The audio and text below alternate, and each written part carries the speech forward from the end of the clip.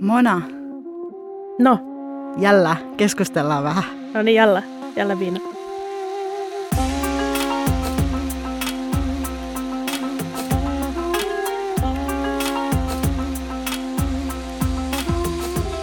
Tämä on Parfyymin tuulahdus. Podcast suomalaisesta arabinaiseudesta. Mä olen Mona Eid. Ja mä olen Koko Hubara.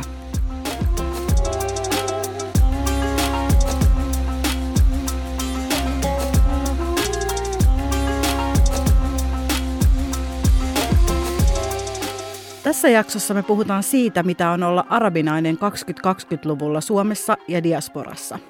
Täällä on studiossa mun ja Monan lisäksi kaksi muutakin ihmistä, jotka identifioi itsensä suomalaisiksi arabinaisiksi. Aisha Manai ja Nora Sayed. Tervetuloa.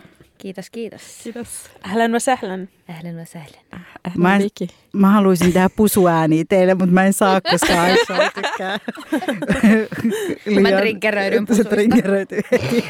Mutta tervetuloa ja aloitetaan sillä, että kertokaa te itsestänne. Esitelkää vähän itseäsi. Ketä te olette ja miksi te päätitte tulla tänne tänään, kun me kysyttiin, että tulisitteko tämän aiheen tiimoilta puhumaan? Miksi te identifioidutte näin? Tai miten? No hei vaan. Mä oon Aisha Manai ja oikeastaan mä olisin tullut ihan sama mikä podcastin aihe olisi ollut, jos te olisitte kutsunut. Mutta mä olen siis tunisialais-suomalainen nainen, äiti, tytär, vaimo. Mä olen ikuinen opiskelija, koulutukseltani ekonomia, yritysneuvoja, tradenomia ja nyt opiskelen johtamista ja mä työskentelen yrittäjyysasioiden parissa, teen tämmöistä järjestön kautta vaikuttamistyötä ja mä identifioidun hyvin vahvasti tunisialaiseksi, ehkä enemmän kuin jopa suomalaiseksi. Mä oon siis kasvanut Tunisiassa, eli mitä olen ehkä aikuisella vähän miettinyt, että mitä ihmettä mun vanhemmat on tehnyt, mutta silloin kun mä oon siis syntynyt, niin mut on puolivuotiaana lähetetty Tunisiaan ja mun vanhemmat on asunut Suomessa ja mä oon ollut niin kuin mun mummin kasvattamana siellä siihen asti, että mä täytin 7. Että tavallaan mun mummi on ehkä niin kuin mun 3. vanhempi ja sitten mä oon siellä pyörinyt niin kuin setien ja tätien ja serkkujen luona ja sitten 7-vuotiaan vasta niin kuin virallisesti rupesin elämään Suomessa vuoden kerrallaan. Aina kun koulu loppui, niin mä lähdin seuraavan päivän Tunisiaan ja ennen kuin koulu alkoi, niin mä tulin päivää ennen.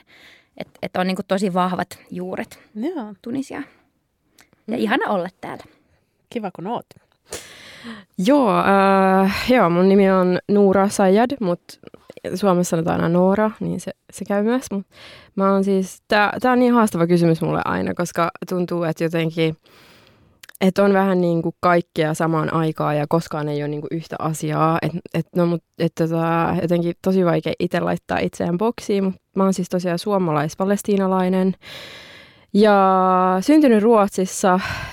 Mä koen jotenkin, että mun kaikki ne niinku maat tai kulttuurit, ne on tosi jotenkin tärkeitä mulle. Että mulla ei ole sille ehkä, että mikään niinku täysin poissulkee toista. Mulla on ehkä vähän vaikea myöskin sille jossain mielessä niinku se tausta, että koska niin nuoresta iästä on, tai se mun ensimmäinen kieli on ollut arabia, ensimmäinen sana on ollut mishmish, joka tarkoittaa aprikoosia. Me kuljettiin aina äidin kanssa niinku aprikoosipuiden ohi, niin sit se oli se eka sana, jonka mä sanoin, että ei äiti tai isä, että mun niinku rakkaus ruokaan on selkeästi jotenkin aina ollut niinku paljon vahvempi kuin rakkaus vanhempi. No ei. Se on tärkeää. Mä tajun tässä. Arabit rakastaa ruokaa, mutta anyway. Joo, en mä tiedä, mutta me varmaan palataan tuohon identiteettiin muutenkin, mutta siis mitäs muuta? Mä oon ihminen ja taiteilija ja valokuvaaja.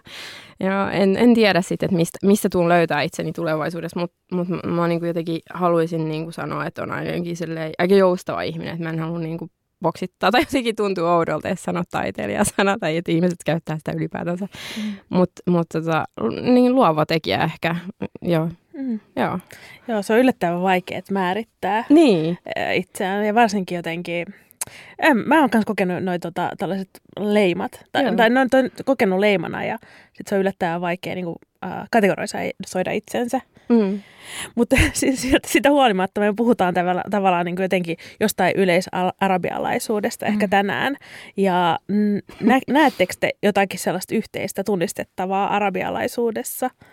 Ruoka ehkä mainittiin tässä jo. Siis mä sanoisin kanssa, että ehdottomasti ruoka, mutta siis kieli. Kyllähän meitä yhdistää kieli. Ja sitten huvittaako sanoa, että mish, me sanotaan mish. Että meidän aksentit on niin tai onko se aksentti vai murre, mutta kaikki me puhutaan arabiaa, mutta sitten me puhutaan kuitenkin kaikki niin erilaista arabiaa. Kyllä. Sitten on aina hauska heittää läppää, että miten tunisialaiset puhuu, miten irakilaiset puhuu ja sitten miten me egyptiläiset. Ja... Niin, se on niin totta, että meillä on kaikilla niin kuin arabeilla tosi paljon yhteistä arabikulttuureilla, mutta sitten saman aikaan me ollaan jotenkin ehkä niin kuin enemmän hajalla kuin koskaan aikaisemmin niin kuin toisistamme. Ja sitten toisaalta myöskään se kieli, vaan myös voi olla jotain symboleita. Esimerkiksi meillä kokolla ei ole samaa kieltä. Totta, mutta mish on myös hebreaksi aprikoissa. No meillä on sama kieli siis kyllä. Tai me ollaan monta kertaa Monan kanssa oltu silleen, että joo, että tämä sana on sama tai tämä koko lause on sama. Tai sitten toisinpäin, että mä oon joskus sanonut jonkun sanaa, se ei ole yhtään sinne päinkään. Mikä se kurkku oli? Se melafefon. Mikä melafefon? Melafefon. Ja se on jotain ihan muuta arabiaksi. Fakuus, me sanotaan fakuus. Khiar. Niin. Meillä khiar on suolakurkku, me sanotaan. Sitten fakuus on niinku se toinen. Melafefon on semmoinen tavallinen kurkku. Melafefon hamutz on sitten niinku väkevä kurkku. On sit Katsos tuli jo. Ei se kielikään. No ei sekään nyt toimi. Niin mullahan on se, että mä en itse asiassa, mä oon varmaan ainut tästä porukasta, joka puhuu tosi auttavasti arabiaa. Mutta silti mä niinku koen jotenkin, että ehkä se arabiuden käsite ja se semmoinen identiteetti on laajentunut, että sun ei välttämättä tarvitse edes osata kieltä. Ei todellakaan, eihän se joo, et jotenkin tuntuu, että joo, totta kai monet ihmiset haluaa määritellä sen identiteetin, että hei, sä oot arabi vasta, jos sä puhut kieltä, mutta sitten toisaalta kuka on niinku kuka pystyy määrittämään sulle sun identiteetin, että sä oot ainut ihminen, joka pystyy sen tekemään. Juuri näin. Joo. Jep.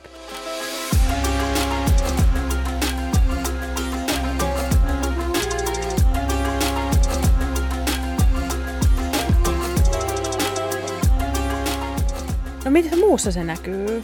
Tai arabilaisuus. Niin, teidän elämässä vaikka tai tuntuu. Yleensä.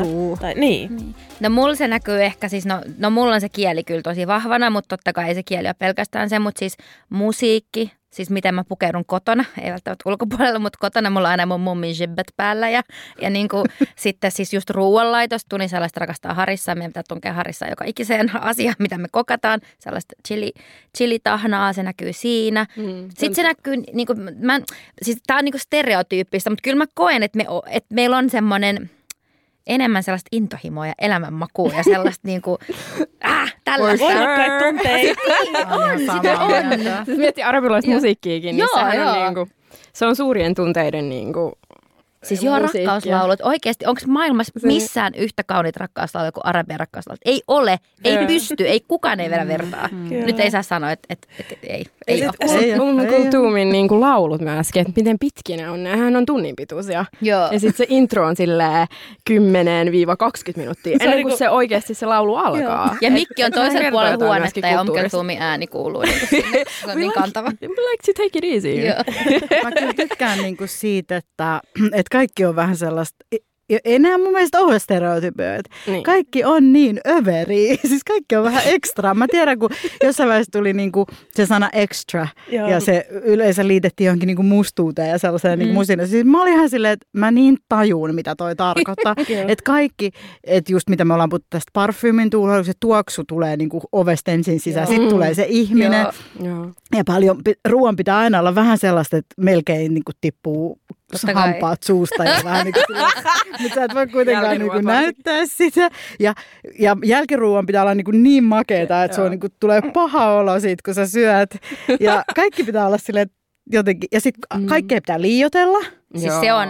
Ja kaikki vähän silleen valehdella. Ja kaikki pitää osata. Jos sä kysyt kenet tahansa, ihan se mun isän malliesimerkki. Ihan sama, mitä mä kysyn, se vastaa vaikka silleen, mitä hajuu. Sen on vaan pakko vastata. Sitten mä myöhemmin menen katsoa silleen, mikä se oikein. Ei se ollut yhtään silleen.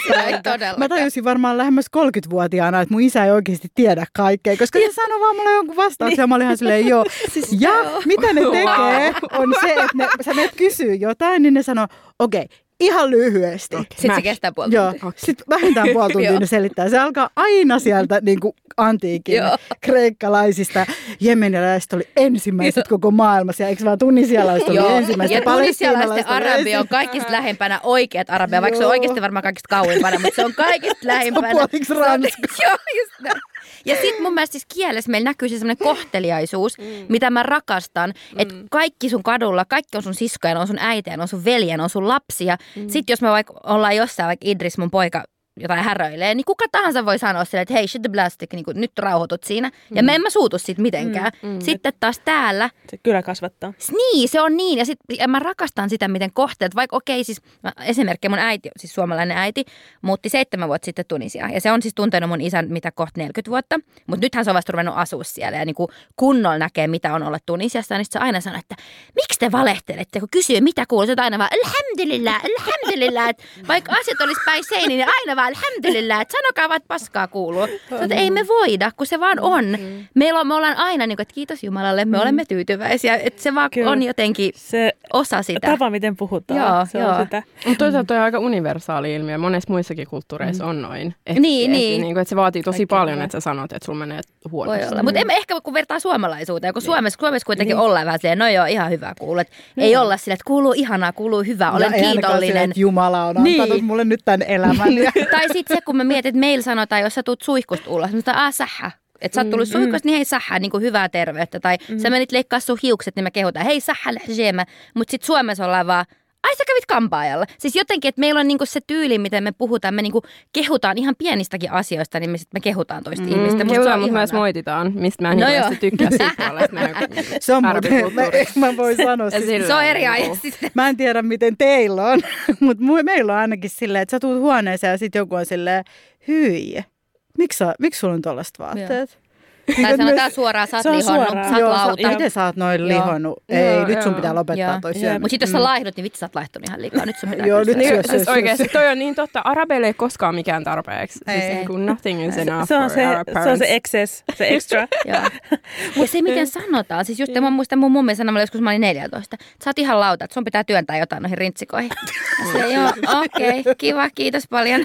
Mun mummi sanoi mulle, että kyllä sulla on tosi rumat noi tatuoinnit, että no mutta sä menet sit helvettiin ja that's it. Deal with it. That's it. Se on sun McCube, ei voi mitään. Mutta tuli tosta mieleen tosta excess ja extrasta se, että mitä se täällä Suomessa on ja onko se niinku, aiheuttanut teille jotain sellaisia ristiriitoja, että niinku, olla extra. Ainakin itsestä mä muistan sen, että oli myös näitä kausia, että yritti olla hyvin suomalainen. Se näkyy kaikessa niinku, vaikka kodin sisustuksessa tai sit siitä, että piti hiuksia kiinni sillä lailla, että ei näy niitä kiharoita tai säikeitä. Tai sitten, että koko koti oli valkoinen. Ja sitten kun nyt tulee, niin se on sitten ihan eri maailmasta tavallaan, että et sitten taas alkoi niinku hyväksyä sitä sellaista krumelluuria ja sellaista niinku, liiallisuutta tai sellaista blingiä. Niinku Egyptin toi mun sukulaista aina sanoi, että kun mulla on korut, niin ne on se nukat, niinku pieniä sellaisia pisteitä, kun siellä tykätään sellaisista isoista. Niin musta estetiikka on myös iso juttu tavallaan, mitä itse ainakin prosessoinut tosi paljon tässä elämän eri vaiheissa. Tuleeko teillä tästä? Joo, siis mulla on ehdottomasti silleen, että mä en oikeastaan ollut niinku, siis mä haluan vähän sanoa tähän väliin, että ujojakin ihmisiä on olemassa arabimaissa. Here. Silleen niinku sellainen käsitys, että kaikki on ekstra. Mutta niinku, ja niinku ehkä se on myöskin sellainen ikävä stereotypia, että me kaikki ollaan tietysti silleen tosi niinku out there, koska eihän se ole totta, mutta siis kyllä joo, se on ekstrovertti kulttuuri enemmän, niinku, no mikä tahansa kulttuuri on enemmän kuin suomalainen. Mutta niinku, excuse my, mutta niinku, joo, siis on ehdottomasti, koska musta tuntuu, että mä en ole ikinä ollut se niinku ihminen Suomessa, joka menee siihen muottiin. Ja se on ollut mulle tosi vaikea ja herkkä niin kuin kohta kasvaessaan. Että tavallaan, että on jotenkin tuntunut aina, että on vähän liikaa tai vähän niin kuin, ei ole niin kuin oikeanlainen. Ja se on tullut siis niin kuin ihan kaikesta. Se on niin kuin tavallaan tullut myöskin niin kuin ulkonäöstä. Että niin kuin ulkonäkö on ollut yksi varmaan ensimmäisiä kriisin aiheita, että miksi mä näytän niin kuin kaikki muut, mikä on tosi perustavallaa ruskeilla ihmisillä. Ja sitten niinku luonteessa, että musta tuntuu, että mä oon jotenkin vaikka mä oon koko ikäni varmaan halunnut olla kaikkea muuta kuin mun vanhemmat, mutta sitten mä toisaalta rakastan heitä tosi paljon ja sitten mä huomaan, että musta on samoja piirteitä. Ja mä mietin, että koska mä en ole kasvanut mun isän kanssa, että mun isä on niin kuin ollut mulle aina jotenkin, siis biologinen isä, että mullahan oli egyptiläinen isäpuoli, mutta niin kuin biologinen isä on Palestiinasta ja hän ei ollut niin kuin läsnä mun elämässä, niin se on jotenkin ollut mulle semmoinen, että jotenkin, nyt kun mä oon oppinut myöhemmällä iällä tuntea hänet, niin mä oon huomannut, että me ollaan tosi samanlaisia. Tai meissä on jotain niin kuin samaa sielunmaisemassa. Ja en mä tiedä, onko se meidän horoskoopit kanssa, koska hän on niin kuin neitsyt ja mä oon kauris. Tai en mä tiedä siis, mikä siinä on, mutta mä niin kuin huomaan, että meissä on tosi paljon niin kuin samaa. Ja että mä ymmärrän, myöskin hänen huumorintaju on sellainen, joka niin kuin tavallaan, jos mä tykkään tosi paljon. Ja se on niin kuin, mä oon huomannut, että ehkä se on niin kuin jollain tavalla, että se on niinku outoa olla, tai se on niinku tosi outoa miettiä sitä, että koska se jotenkin siinä omassa habituksessa on sitä niinku arabiverta, niin vaikka se kuulostaa tosi kornilta sanoa niin, mutta se on niinku niin totta. Ja sit se jotenkin se huumorintaju, just kaikki se tapa olla, puhua, kaikki niinku, vaikka toisaalta niinku, mä en ole kasvanut mun isän kanssa, niin se silti mä oon sellainen. Kyllä se veri vetää jotenkin sitten kuitenkin. Ja sit mä luulen kanssa, että mun äidin takia, koska mun äiti ei ole koskaan kieltänyt sitä, mutta mun äiti on suomalainen, mutta arabian kielen tulkki, että se arabikulttuuri on jollain tavalla aina ollut siellä ja hän on jopa niinku halunnut, kiitos äidin, niinku, että se niinku on meidän elämässä läsnä, että sitä ei kielletä.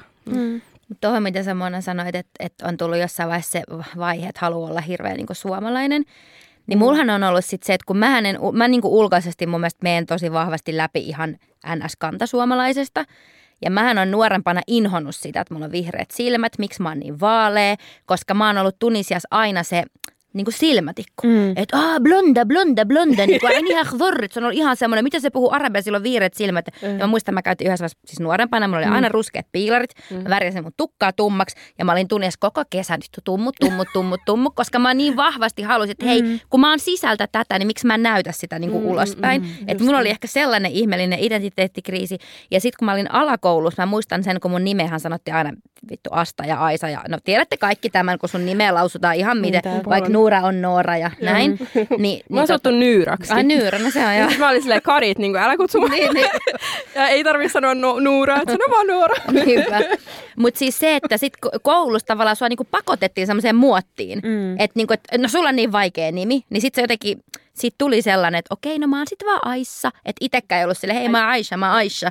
Ja jos mun isä, kun me oltiin isän kanssa jossain kaupungilla, niin mä en tykännyt sitä, että siis mun isä ei koskaan puhunut mulle suomea, sama mitä mä teen nyt lapseni kanssa. Niin mähän oli vähän nollana, jos me oltiin jossain. Että mun isä rupesi puhua arabiasta, mä saatoin olla se, että mä en tyli niinku vastaa tai yritän vaan olla hiljaa. Sitten kun me muutettiin Suvelaan, Espoon Suvelaan, kun mä olin 11, niin se oli käännekohta mun elämässä, koska Suvela on niin, siellä on jengi on joka paikasta.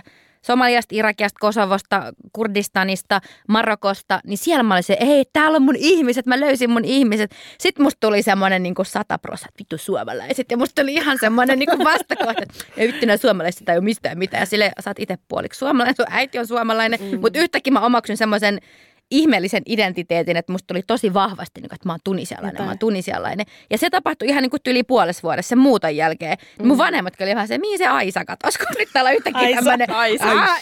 Ja sit mä niin mä laitoin huivin päähän ja mun faija oli ihan, että herran jumala, mitä tää tyttö duunaa. Ja käveli musta Gilbebis joka paikkaan. Mun vanhemmat oli ihan, että nyt niin kuin tää meni veriksi. Mutta siis se oli, koska se, kun sä oot elänyt sen tietyn ajan silleen, että sä oot niinku vaan, mikä nyt on oikea sana, no valkoisten suomalaisten ympäröimänä.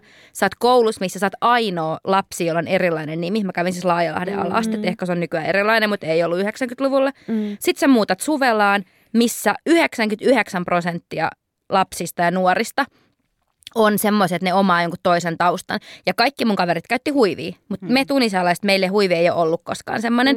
Niin mä sain niiltä kavereilta, että vitsi, noi käyttää. No munkin pitäisi varmaan käyttää. Mutta siis sitä kokeilua kesti vähän aikaa. Sitten se huivi lähti pois ja sitten mä niinku löysin sellaisen oman tasapainon. Mutta kyllä mä kävin semmoisen. Niinku.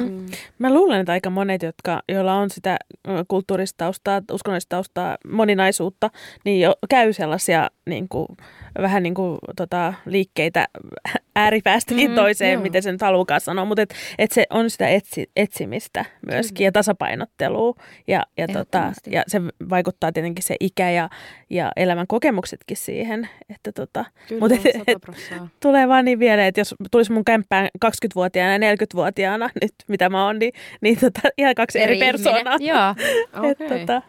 Kyllä sitä niin kuin muuttuu vuosien aikana. Ja... Kyllä. Mulla on ollut silleen, että mä varmaan kaikilla mun mun valkoisilla suomalaisilla kavereilla sanonut aina sitä, että mä kaipaan yhteisöllisyyttä. Ja se on ollut mulle jotenkin silleen, että on jotenkin kaivannut sitä niin kuin arabikulttuuria ilman, että tavallaan on tiennyt, että se on niin kuin, koska arabikulttuuri on niin yhteisöllinen ja sitten tavallaan niin kuin vieraanvarainen, että se on ollut mulle, niin kuin, että onko teillä ollut silleen, että te olette kaivannut jotenkin asioita, mitä teillä ei ikinä ollut. Että tavallaan, että kun mä kuuntelen jotain musiikkia, niin mä saatan, niin kuin arabialaista musiikkia, niin mä oon saattanut liikuttua tosi paljon. Ja sitten jotenkin kuvitella sitä elämää, mitä tavallaan olisi voinut olla, tai niin kuin niitä hetkiä. Tai... Joo, mä tunnistan ton ainakin. Niin se on jotenkin niin kuin, tosi taas mystinen juttu. Että jotenkin. Ja mun mielestä arabialaisuuteen tavallaan liittyy myös melankolia tosi vahvasti.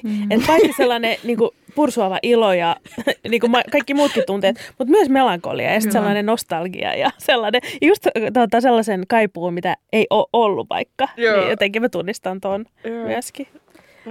Mä niin kuin oon joskus vaan puhunut siitä arabian kielestä, kirjoittanut siitä arabian kielestä ja siitä arabiudesta sellaisena niin kuin tietynlaisen haamukipuna ja sellaisena niin kuin asiana, joka on pakotettu pois niin kuin mun kaikista, siis mun sukupolvesta, myös mun isän sukupolvesta ja sen mun isovanhempien sukupolvesta ja niiden vanhempien sukupolvesta sen niin kuin Israelin valtion perustamisen niin kuin projektin myötä, että ne on niin kuin adaptoituakseen siihen, selvitäkseen hengissä, niin ne on niin kuin omaksunut sen jonkun ihmeellisen vähän niin kuin tai semmoisen yleisen israelilaisen asenteen, ja se on tarkoittanut sitä, että on pitänyt hävittää se kaikki arabialainen kulttuuri, siis pois lukien se, mitä tapahtuu kodin seinien sisäpuolella, eli just ruoka ja musiikki ja niin kuin sellaiset, mutta niin kuin, että ulospäin se ei ole saanut näkyä.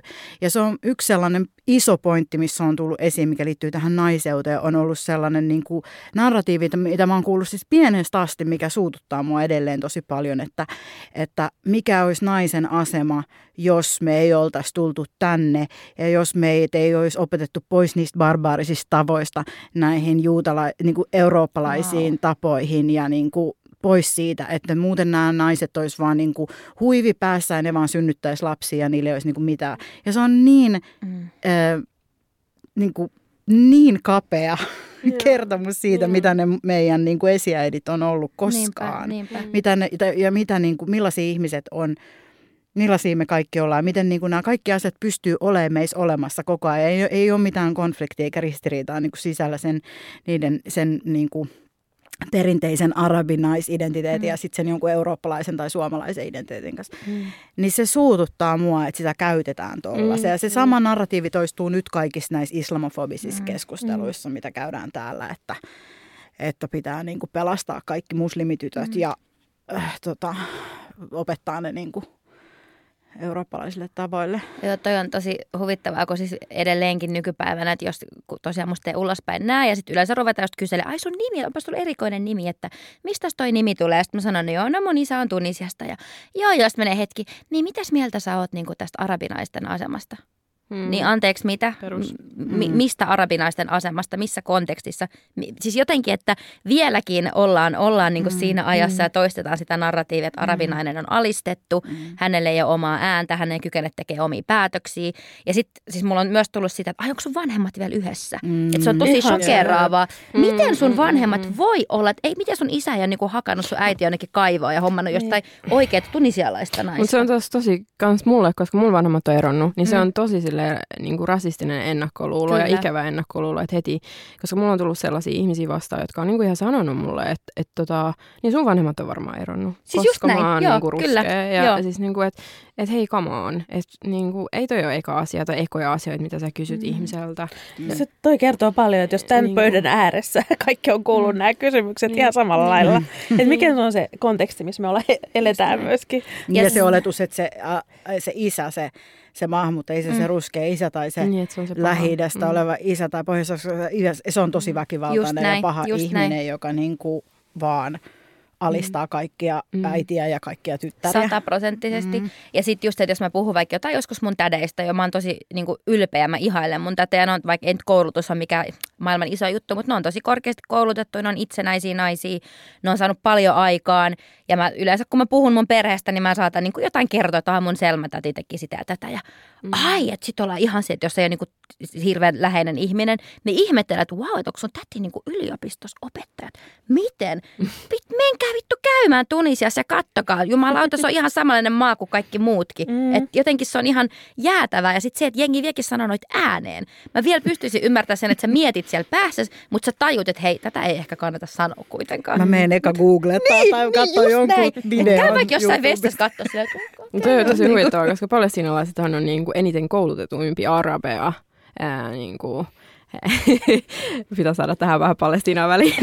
Niinku, että se tavallaan, jotenkin se on hassu stereotypia myöskin, koska monesti niinku tuntuu, että koulutus on jopa paljon tärkeämpää monissa arabimaissa vielä yhä tänä päivänä, niinku monesta tietysti syystä tietenkin, koska no Suomessa on tietenkin sit mahdollisuus myöskin menestyä, vaikka ei ole koulutusta, mutta niinku, sekin on niinku jotenkin, ja sitten just mitä Koko sanoi, niin mä jotenkin, toi on niin laaja aihe, jotenkin mä voin vaikea ottaa niinku kiinni siitä, koska se on niin laaja, mutta siis tulikin heti mieleen niinku orientalismi tosta aiheesta, että miten niinku koko niinku meidän länsimaalainen niinku maailmankäsitys on rakennettu silleen, että se itä, niin sanottu kutsuttu itä, mikä on hassu, että me ylipäätänsä kutsutaan niinku arabimait idäksi.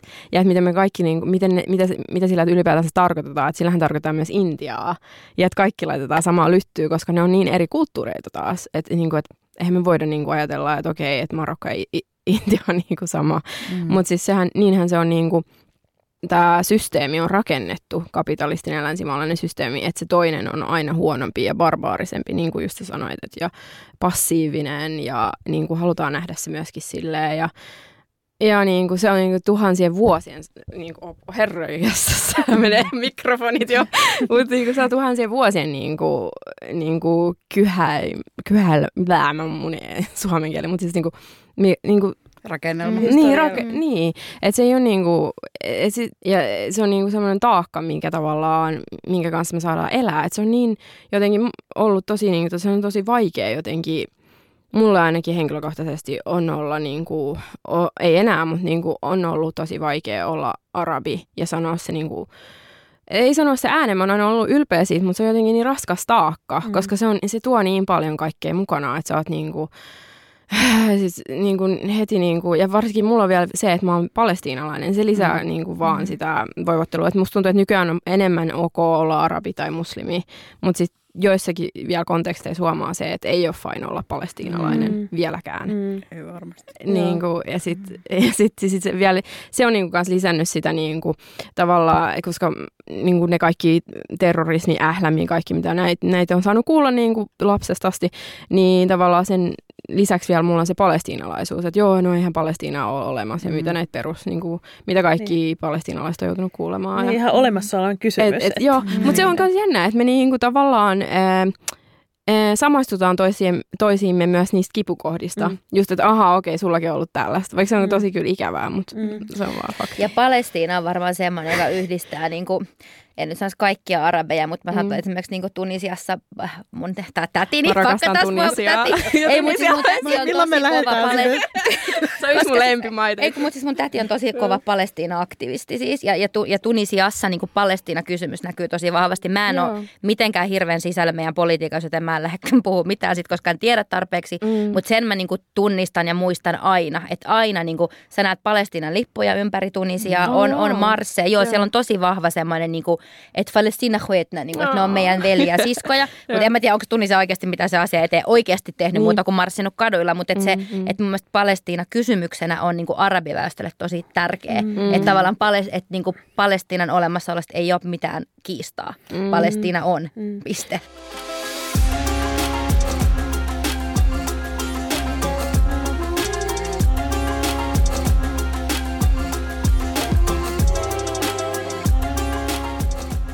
Koetteko te, että te elätte diasporassa?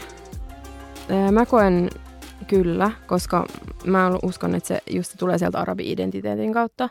Se toisaalta mä oon suomalainen myöskin, niin mulla on joku niinku turva ja tuki tavallaan tai joku niinku, mihin jalalla astua ikään kuin. Kuulostaa niin odolta. Mutta joo, siis niin on ollut sellainen, mutta sitten just toi arabiuden kautta, niin mä koen sen diasporan tosi vahvaksi, koska se nyt vaan on arabien todellisuutta, että monet elää ihan jossain muualla kuin missä niinku, se koti on ollut ja missä isovanhemmat on elänyt ja ehkä jopa äiti ja isä. Että joo, ja sitten mä just googlasin eilen, että isoin arabiväestö itse asiassa arabimaiden ulkopuolella asuu Brasiliassa. Ja sitten isoin niinku, palestiinalaisvähemmistö asuu Chilessä. Ja siellä on, niillä on niinku ihan oma jalkapallojoukkoja. Mutta anyway, joo. Mutta anyway, niinku, mä koen ehdottomasti just vielä se palestiinalaisuuden kautta vielä enemmän.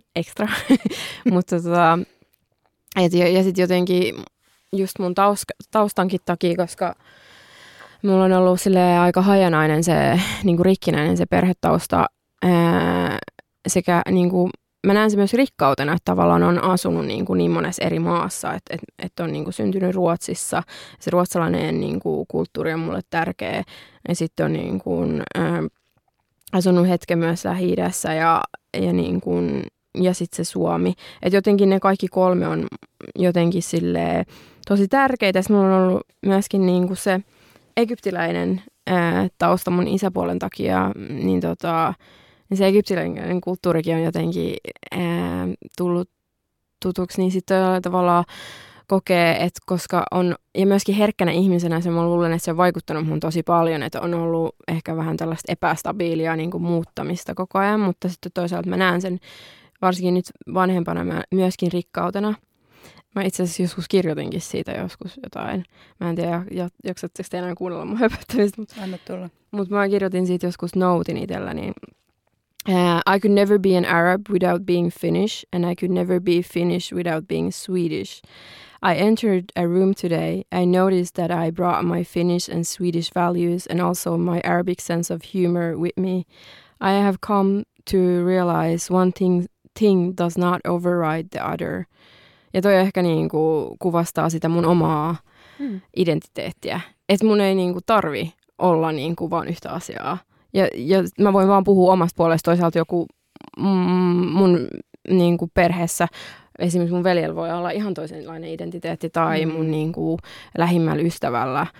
Että joku voi toista kokea niinku asiat ihan eri tavalla. Mutta mä koen, että me ollaan ihmisenä niin paljon myöskin niitä kokemuksia ja niitä asioita, niinku, ne kokemukset tavallaan tehnyt musta tavallaan, että mä oon vähän niinku sekoitus kaikkea.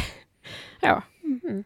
No mä komppaan vahvasti Nuraa, vaikka mulla ei nyt mitään ruotsalaista, paitsi mun täti asuu Ruotsissa, mutta joo, se nyt ei, mulla ei ole mitään sellaista attachmenttia sinne niin, mutta siis kyllä mä koen myös, että elän diasporassa. Joo, siis eihän mun isä ole pakotettu Eurooppaan tulemaan, mutta sitten toisaalta taas niin kuin kolonialismin historia ja niin kuin tunisialaisten muuttoliike Ranskaan ja näin. Ja meillähän asuu Ranskassa siis varmaan satoja sukulaisia, mutta tosi vahvasti mä koen elämäni diasporassa, koska se tunisialaisuus ja arabialaisuus on niin iso osa mun elämää joka päivä, niin kyllä mulla on joka päivä semmoinen olo, että mulla on ikävä johonkin. Ja samaan aikaan mä tiedän, että mä en ikinä voisi asua Tunisiassa. Mä tiedän sen, että nyt jos mä menisin sinne, mä sekoisin. Siis, tää on itse asiassa paitsi mä nyt kuollakseni haluaisin mennä, koska mä en ole ikinä elämässäni ollut näin pitkä, että mä en olisi mennyt Tunisiaan. Mä oon ollut joka kesä siellä koko mun elämän. Ja nyt on ollut tää effin korona, niin mä en ole päässyt sinne. Niin mulla on hirveä kaipuu, mutta mulle niinku paloina, että jos mä muuttaisin sinne asuun, niin mä tiedän, että mä sekoisin totaalisesti, koska kuitenkin mä oon myös suomalainen. Niin jotenkin. Ja mä ihmettelen, mun äiti on asunut siellä 7 vuotta. Wow. Joo. Okay. Onko se ihan fiiliksissä? Siis on, mutta kyllä aina välillä perkele, koska mä oon äiti, varo mitä sä puhut. Mä oon tunisialainen, koska mun nousee, jos äiti rupeaa vähänkin dissaa niin kuin ihmisiä. Mulla on toi sama nykyään. Joo, niin mä en kestä yhtään mun äidiltä. Tarkka välillä niin kuin. Joo. Että I will call her out. Mä muistan joskus kesällä, kun mä olin mun äiti ja sen brittikavereiden kanssa, me oltiin jossain hotellilla ja sitten ne rupesi ne naiset, että these Tunisian women ja bla bla bla. Mä olin vaan, hey, excuse me. Joo, mä tunnistan tuon kanssa tosi vahvasti. Don't you start talking about my countrymen. Sitten mä oon pitänyt siellä kunnon jonkun saarella. Sitten äiti oli ihan silleen, herran jumala. Mutta kun mä ärsytän, miten te asutte Tunisiassa, valitatte, niin kuin lässytätte, dissaatte tunisialaisia naisia ja niin kuin, että mulla oli... Se on varmaan sellainen viharakkaussuhde. Mun äidillä on just silleen, että arabit tai arabit sitä. Ja sit mä oon silleen, äiti. Muistatko? Täällä. Sitten mun äiti on siis ihan umpisuomalainen, mutta sitten mä kutsunut häntä aina valkoiseksi arabiksi. Mä en tiedä, mä oon varmaan ainut meidän perheessä, joka tekee niin. Mutta siis vaikka hän on niinku introvertti, niin hänessä on sellaisia tosi niinku vahvoja arabi niinku jotenkin semmosia, siis mä oon joskus lukenut salaakin hänen päiväkirjaa. Mutta siis muistan, että tää tulee julki. Mutta siis mä siinä lukin niinku, en mä ehkä salaa, ehkä mä sain luvan. Mä luulen, että mä sain luvan. Ja sitten Joo.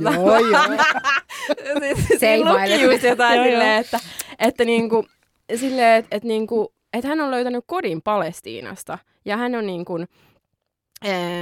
saanut sen, mitä hän ei ikinä saanut Suomesta. Niinku jonkunlaisen semmoisen lämmön ja sen yhteisöllisyyden. Ja se oli mulle vähän silleen, että vau, että oikeasti. Että niinku, koska mulla on aina ollut se fiilis niinku Suomessa, että mä en niinku jotenkin kuulu tänne, koska mä oon niinku vähän enemmän ekstrovertti. Tai miksi ikinä sitä sanotaan. Mutta voi se olla niinku ihan introverteillakin tietenkin toi fiilis, että kaipaa sitä niinku myöskin jotain muuta.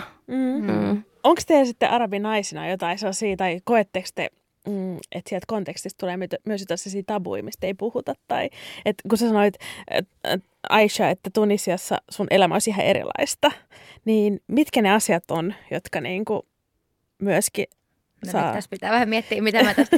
Mutta siis muistetaan... Okei, mä näin esimerkin. No ensinnäkin, hyvin tyypillinen arabitausta. Mä oon asunut kotona niin pitkään, kun menin naimisiin. Sehän ei olisi ollut mitenkään meidän kodissa, vaikka mun isä on superliberaali, super semmoinen opiskele, kouluttaudu ja niin kuin pukeudu miten haluat. Ja se on aina ollut sellainen.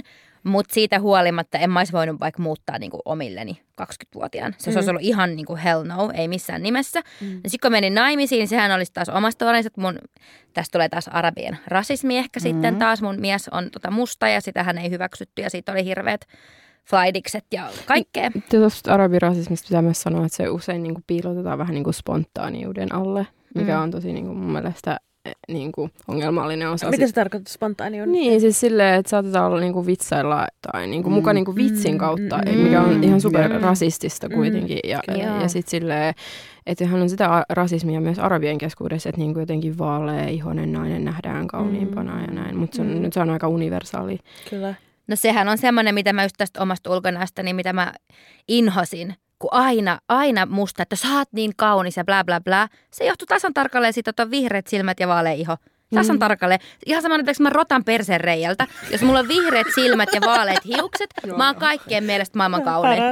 Ja se oli niinku semmoinen, että mulla tuli myös sitä kautta vähän paradoksaalisesti niinku inho itteeni kohtaan. Että mitä helvettiä te hehkotatte, kun se johtuu vaan jostain länsimaalaisesta ulkonäöstä. Mutta siis niin palatakseni tuohon, että ne tabut, niin mä muistan sitten kuitenkin asiathan loppupeleissä järjestöjä. Ja mun tädit tuli tänne Suomeen, me pidettiin häät oikein perinteiset, missä mut sokeroitiin iltaa ennen niinku joka paikasta. Ja mut valmistettiin hääyötä varten ja hääyön jälkeen hän tuli sitten se semmoinen, no, mites meni hääyö? Ja niinku tämmöiset tietyt, että ne on niinku tabuja, että ei missään nimessä nainen ja mies ole tehnyt mitään ennen avioliittoa tietenkään. Ja sitten niinku hääyönä tapahtuu ne asiat ja sitten niistä voidaan vähän silleen kainosti, niinku, että no. Jutellaan, jep. Vaihdella kokemuksia. Vähän tällaista, niinku, mutta sitten ei kuitenkaan silleen suoraan voida puhua seksistä, homoseksuaalisuudesta, ei niinku missään nimessä voida keskustella. Mä oon tehnyt sen virheen joskus. No, siis on. Siis mä oon ottanut, ja sit se oli mulle myös joku vanha arabimies. Mä olin silleen, että mä en ikinä kyllä tee tätä virhettä enää ikinä. Joo, siis nää on niinku... Ei oo sen arvosta. On tosi, siis niin ja sit joku paljon. serkku yrittänyt keskustella mun kanssa autossa. Sori, mä keskityin autossa just homoudesta. Ja sit mä oon silleen, katson ikkunasta, että on tosi kaunis päivä tänään. Et se on niinku, meillä on tosi paljon mun mielestä niinku, siis väestönä, kansakuntana, ihmisinä, meillä on niin paljon kyllä vielä niinku kasvettavaa. Ja meillä on, ja sit mun mielestä toinen niinku tabu on vaikka siis mielenterveysasiat. Et se, että sä vaikka sanot, että sä oot niinku vähän masentunut, sulla on jinn, nyt me tuodaan imaamit tänne, me luetaan Korania, se jinn lähtee, sitten kaikki, alhamdulillah, kaikki on hyvin. Joo, tähän ei nyt ehkä mitkään niinku imaamin rukoukset kaikella kunnioituksella niin kuin auta. Että on meillä paljon semmoisia juttuja, mistä ei voida puhua. Tai sitten vaikka niin kuin, että esimerkiksi avioero. Musta on edelleenkin huvittava, että Tunisiassa on tosi korkeat avioeroprosentit, niin kuin varmaan joka paikassa maailmassa. Mutta että edelleenkin tänä päivänä, mä vertaan, kun mun mies on siis hyvä somali. juttu, koska sitten hän kertoo, että se on tosi progressiivinen. Siis Tunisiahan on yksi, se on progressiivisin arabi maa, mä uskoisin näin. Mutta tässä avioeroasiassa on siis ei se ole hyvä, mutta siis niinku kyllä. Mutta siis tässä avioeroasiassa tulee niinku se kysymys, että nyt edelleenkin, vaikka mä sanoisin, että niinku Tunisiassa naisten asema on siis hyvä, niin on, erittäin hyvä, mutta tänä päivänä ei olisi mahdollista edes kaikissa arabimaissa. Niin. Mutta edelleenkin 2020-luvulla, niin jos nainen eroaa ja sillä on lapsia, niin mitä todennäköisemmin se ei tule menee uudestaan naimisiin. Jos se eroaa ilman lapsia, niin sitten se kyllä löytää miehen. Ja sitten taas somalikulttuuri, josta mun mies tulee, ja somalit voitaisiin sanoa, että he on paljon konservatiivisempia vaikka uskonnollisesti kuin tunisialaiset, niin siellä nainen voi erota 70 kertaa mennä uudestaan naimisiin. Kukaan ei sano mitään. Siinä ei ole mitään ihmeellistä. Siis Tunisiassa on maailman suurin tabu. Että sillä on lapsi ja se meni uudestaan naimiset. Kuka mies tollaisen naisen ottaa? Se tuntuu tosi erikoiselta vieläkin. Joo, mä tunnistan ton kanssa, että eronnut nainen nähdään niinku ehkä vähän silleen, jollain tavalla ei niin sitten enää markkinakelpoisena. Mutta ehkä se on myös aika universaali ilmiö, mutta arabimaissa se on niinku ihan iso ongelma. Mutta siis kun esimerkiksi oikeasti siis Somaliassa siinä ei ole mitään ihmeellistä. Sulla voi olla 7 lasta ja sä oot mennä jälkeen 3 kertaa naimisiin. Ei kukaan sano sanaakaan. Se on ihan fine. Ja sitten kun me nähdään, ulkopuoliset ihmiset vois kuvitella, että somalaiset on tosi konservatiivisia ja tosi näin. Mutta tuossa kysymyksessä on superliberaaleja. Ihan niin kuin you do you, ei mitään hätää. Eli liittyykö teidän mielestä myös vapaus siihen? Koska arabeilla on paljon myös sellaista, mitä tapahtuu niin kuin ehkä suljettujen ovien takana tai alapuolella, jota ei kerrota ääneen. Mutta tavallaan sitten se eläminen Suomessa versus sitten vaikka jossain meidän taustamaassa, niin se on erilaista vapauden kannalta. Joo, siis lista on pitkä. Arab girl problems.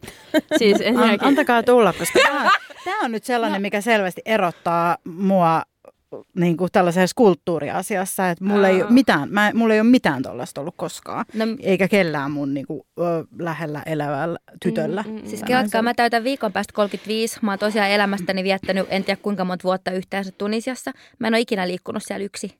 En ikinä. En koskaan. Mä en ole siis ehkä ainoa, mihin mä menen, että mä lähin niin kuin kiskalle ostaa jotain tyyliä tupakkaa jollekin, mutta ei mitään muuta. Yllättävää. Joo, en ikinä. Ja se johtuu siis siitä, koska, ja mun perhe ei oikeasti, ne ei ole mitenkään semmoisia superkonservatiivisia. Ja siis, mutta se johtuu siitä, että koska olen niin vaalea, niin se herättää oikeasti kiinnostusta. Ja sitten, ja vaikka mut kuitenkin tunnetaan siellä meidän niin kuin meidän naapurustossa, mutta silti mä ei päästetty. Jos mä lähden johonkin, mun tulee aina setän mukaan, tätin mukaan tai serkut mukaan tai mä mun isän kanssa.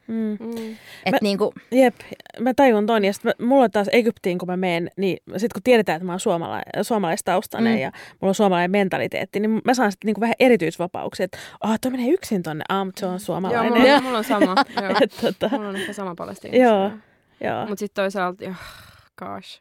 Mutta joo, anyway. Niin ja vaatetus. Joo. Me ollaan ainakin, että ei tarvitse käyttää huivia, mutta mun mummi sanoi sitä, että bikineissä sä et saa kyllä uida rannalla, että navan pitää olla aina peitetty. Mä en tiedä, mikä siinä navassa on niin radikaali, mutta napaa ei saa näkyä. Se on. Muuten saat tanssia. Joo. Ai niin, rakkaassa. Joo, mutta ei uimapuku pitää olla. No joo, napa ei saa näkyä. Tämmöisiä ihmejuttuja sitten tiettyyn. Ja sitten mä muistan sekin, mikä mua ärsytti, kun oli vaikka hääjuhlia ja muuta. Ja sitten meikattiin ja laittauduttiin ja laitettiin mekot ja muut. Niin mun serkko saattoi saada käyttää hyvinkin niin kuin oikeasti seksikästä asua, mutta mä en saanut. Se ei ollut ok, koska me herättäisin liikaa huomiota. Niin mun piti sitten laittaa joku vähän niin kuin peittävämpi. Että tämmöisiä, niin kuin, mitä ei tietenkään Suomesta tule kohdattu. Ei kukaan sano, että nyt on liian kirjat housut tai nyt on niin kuin... Mä sanoisin, että niinku, tuossa Tunisiasta vaan tuli mieleen, että se on yllättävää mulla sen takia, koska mä oon ollut siellä. Meillä on niinku tosi läheinen perhetuttu siellä, asunut Sussessa, niin se on niinku suht iso kaupunki. Susse, joo. Ja sit, niin siellä on jotenkin tullut semmoinen niinku tosi turvallinen olo, sit kun vertaa esimerkiksi ehkä Egyptiin. Tai niin kuin kun on ollut sielläkin. Mutta en mä sanonutkaan, että Tunisia ei olisi turvallinen, vaan siis nimenomaan, että se on niin kuin vaan joku semmoinen tietynlainen tabu, että koska me herätän huomiota, niin mua ei päästetä yksin. Mutta en mä usko, että mulla olisi mitään edes tapahtunut. Ihmiset saattaa katsoa, ne saattaa jotain viheltää, heittää jotain urpoa. Ihan kun ne on tehnyt sen miljoona kertaa mun serkkojen edessäkin, mä oon aina vaan vastannut jotain niin kuin niille takaisin. Mutta se on vaan jotenkin, että okei, että meillä on tämä tyttö, tässä meidän Aisha, me ei päästetä sitä yksin. Se on vaan sellainen niinku... Ja sitten se on just niin perheestä kiinni. Niin. Et niinku, ja sitten just toi perheestä kiinni, niin tavallaan aina oletetaan, että muslimiperheet on jotenkin tiukempia, mutta se ei pidä paikkaansa, koska kristityt arabit voi ihan yhtä hyvin olla niinku ihan yhtä tiukkoja ja niinku, se voi olla jopa vaikeampaa joskus. Että se on niinku enemmänkin, mä uskoisin, että siitä kulttuurista joskus jopa kuin siitä pelkästä uskonnosta. Ja sitten patriarkaalisuudesta, joka on tosi vahva niin kuin arabimaissa. Kyllä melkein vaikka siis mun isäni kaikesta niin kuin liberaalismista huolimatta, niin enhän mä siis vanhojen tansseihin kyllä myöskään saanut mennä.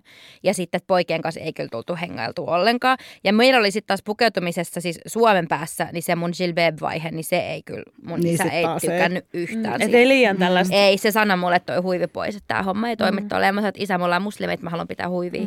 Ei mun faija tykännyt sit yhtään. Se oli oikeasti semmoinen, että se niinku ei tyyli halunnut lähteä mun kanssa mihinkään, kun mulla oli se päässä. Ja sekin oli mun mielestä vähän, että mitä hittoa. Niin kuin, että jos mä nyt oikeasti, mä tiesin kyllä itsekin, että ehkä tämä on vähän tämmöinen vaihe nyt vaan menossa, mutta siis kunhan nyt halusin kuitenkin. Mutta se oli ihan... Musta että sä oot vetänyt kyllä kanssa ihan omalta leveliltä tähän asti. Niin. Mutta toi on myös tosi mielenkiintoinen sukupolvijuttu, koska just meidän isä taas myöskin ehkä kasvaneet sellaisessa niin kuin moderni, maallistunut arabimaailma. Ja sitten siihen ei kuulu huivit. Ei kuulu huivit, just näin.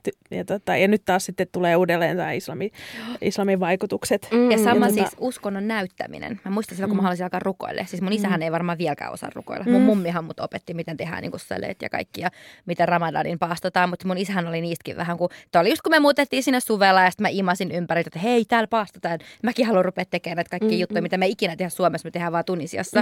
Mutta eihän nekin oli mun isälle tosi semmoinen, että mä niinku sen oikein pysty aistemaan, että se menee vähän paniikkiin. Ja se on vieläkin semmoinen, just siis mitä sä sanoit, että se sukupolvi, että mä luulen, että se tulee kolonialismista kaikesta siitä, että mikä nähdään sivistyneenä. Ja se ei ole niin kuin sivistynyt, että sä kävelet kaapu päässä. Ja tää oli myös, kun mä olin menossa tämän miehen kanssa naimisiin, niin koska hän on somalitaustainen, niin sitähän mun isä ei kestänyt. Se sanoi mulle, että kun mä muistan, mä kävin aina uimassa, että mene vaan nyt uimaan, että ootako sä menet naimisiin, niin kohta sä et pääse enää mihinkään. Sitten siellä on kuule 3 muuta sisarvaimoa ja sä kävelet säkki päällä ympäri kaupunkia. Ja sehän oli niin kuin mun isän ajatus. Ja vaikka puhutaan yleisarabialaisuudesta, niin silti tehdään niitä eroavaisuuksia, että ei meillä on niitä beduiineja just tai näin. Me ei olla, että on jotenkin sivistyneempiä kansoja ja sitten vähän me ei syödä käsillä, me istua lattialla.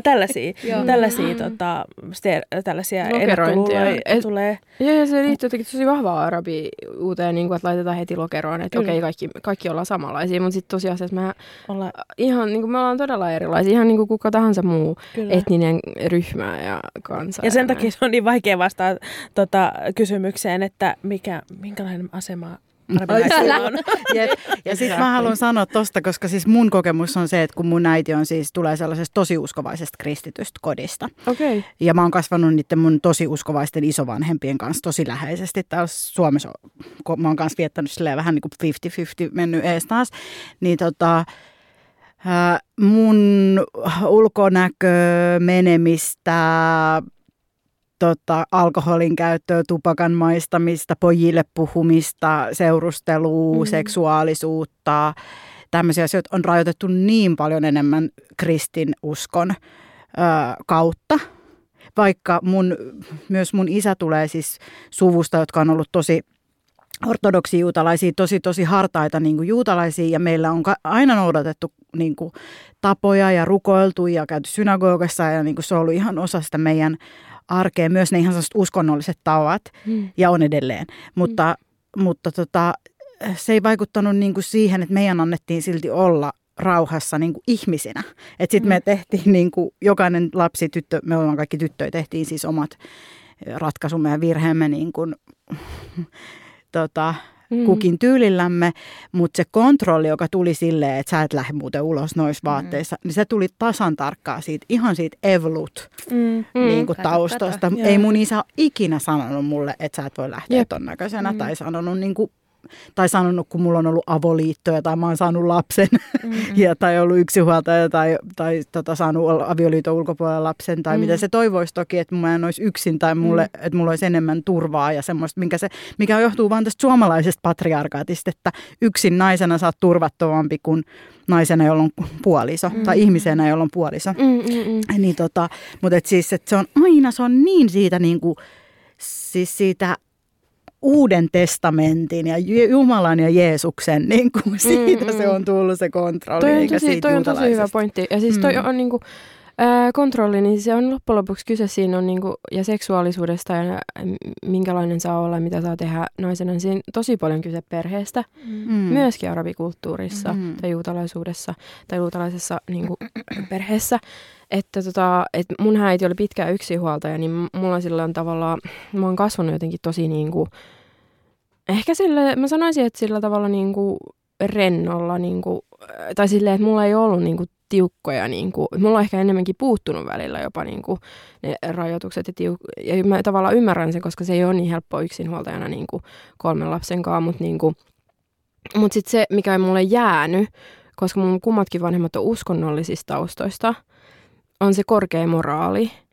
Ja me jopa tavallaan näen sen jopa hyvänä asiana nykyään, että mulla on aika niin kuin silleen jotenkin korkea semmoinen moraalikäsitys, että mä niin kuin, vaikka mä en ole kovin uskonnollinen ihminen, tai mun mielestä se on muutenkin uskonnollinen, uskonto on niin kuin mun henkilökohtainen asia, mutta niin kuin, vaikka mä en ole niin kuin uskonnollinen ihminen, niin se on silti siellä, vaan sen kasvatuksen takia. Joo. Mä kans releittään mitä Koko sanoo, koska niin se on ollut mulla aina se sellainen outo ristiriita, että kun Suomessa kuvitellaan, että se arabitausta on se niin kuin normatiivinen ja konservatiivinen, mutta itse asiassa se mun suomalainen tausta on paljon konservatiivisempi ja normatiivisempi. Että se, niin kuin mun egyptiläinen isä ihmetteli tapaa, mitä mun äiti, joka tulee lestadiolaiskodista, että ei saanut meikata, ei saanut katsoa TVtä, ei, niin kuin, että mitä kaikkia rajoituksia ja elämää rajoittavia tekijöitä sieltä tuli.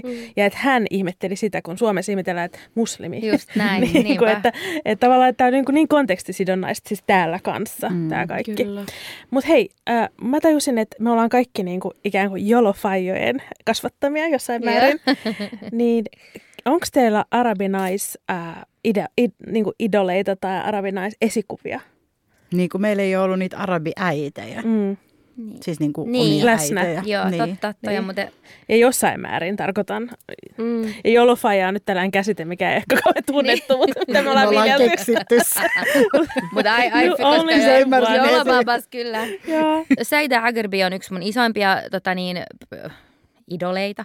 Hän on siis musta tunisialainen aktivisti, puhunut vuosikymmeniä niin kuin rehottavaa rasismia vastaan. Tunisiassa tehnyt tosi paljon työtä tuodakseen niin kuin mustien tunisialaisten ääntä esiin, koska siis Tunisian väestöstä muistaakseni joku 15-20% mustia ja heitä ei enää missään. Meillä on nyt ensimmäistä kertaa historiassa musta ministeri, että meillä on tosi paljon työtä sen eteen. Sitten Olfa Hamdi on tällainen, hän on siis yrittäjä, keksijä, tällä hetkellä Tuniseerin toimitusjohtaja, aivan niin helvetin kova muija, etten kovempaa muijaa tiedä. Sitten Linda Sarsour on varmaan, ehkä hän palestinalainen? Joo, on mun mielestä. On, Jenkeissä. Joo, just näin. No, mutta nämä 3 ainakin. Sulla on ihan sairaan hyvät. Mutta mulla on niin monta. Siis ihan valtavasti. Mutta Suomessa tulee ensimmäisiä varmaan semmoisia, mitä on niin kuin ollut esikuvia, koska ei ole ylipäätänsä meillä ole niitä esikuvia, niin on ollut Umma ja Abu Hanna. Hän on vielä palestiinalaistaustainen. Niin sitten kirjallisuudesta ekoja on ehkä ollut Nawal El-Saadawi, joka on siis feministi, egyptiläistaustainen ja just puhuu naisten oikeuksista paljon arabimaissa, mutta myös korostaa sitä, että miten naisten ongelmat on universaaleja, että ei aina vaan niinku sitä silleen, että arabinaiset on niinku kaikkein alistetuimpia ja näin poispäin.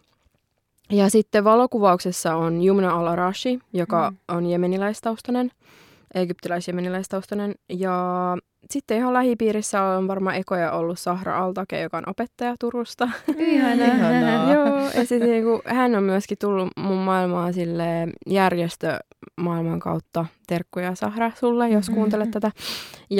Ja just sitä, hän on myöskin rikkonut mulle itselleni paljon, tai siis avannut, ei rikkonut, no ehkä rikkonut joitakin niin kuin mun omia ennakkoluuloja ja sitten avannut mulle paljon niin kuin asioita arabinaiseudesta ja arabikulttuurista ja myöskin musta tuntuu, että hänen niin kuin setä on tavallaan adoptoinut mut. He on niin kuin irakilaistaustaisia, koska aina kun mä menen sinne, niin ne on, ja mä tein niin kuin jutunkin heidän niin kuin hänen serkuista tonne HBL-lehteen, ja niin hän on niin kuin, ne vitsaileekin, että ne on adoptoinut mut.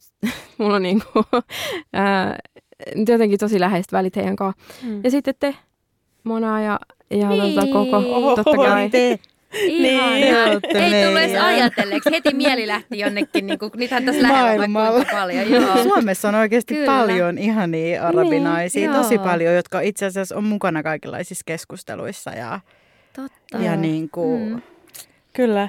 tekee paljon kovasti töitä asioiden eteen. Mutta jotenkin kaipaisi vielä enemmän, niin kuin, että olisi enemmän niin kuin korkeimmissa asemissa ja näin.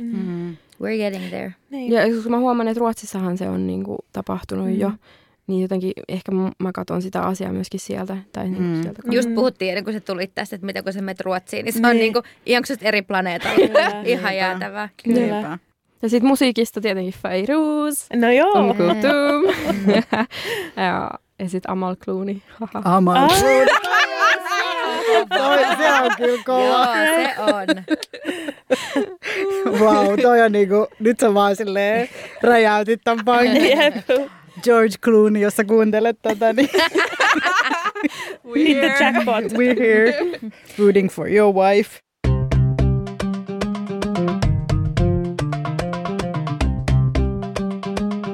Ja nyt sitten tässä lopuksi Aisha Manai lukee meille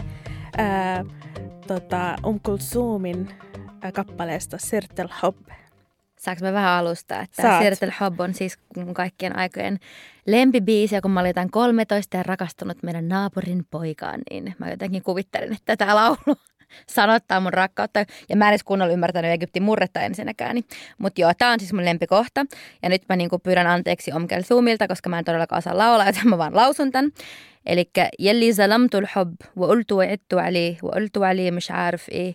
العيب فيكم يا في حبايبكم أما الحب يا روحي يا روحي يا روحي عليه في الدنيا ما فيش أبدا أبدا أحلى من حب نتعب نغلب نشتكي منه لكن بنحب. Eli tässä laulussa lauletaan siis siitä, että miten maailmassa ei ole mitään niin kaunista kuin rakkaus. Ja sitten Kulthum siinä alussa sanoi, että hävetkää te, jotka tavallaan annoitte rakkaudelle niin kuin ruman nimen ja vääristelitte rakkautta. Ja että maailmassa ei ole mitään yhtä kaunista kuin rakkaus, että vaikka me valitetaan siitä ja taistellaan sitä vastaan ja väsytään, niin silti me niin kuin aina rakastetaan.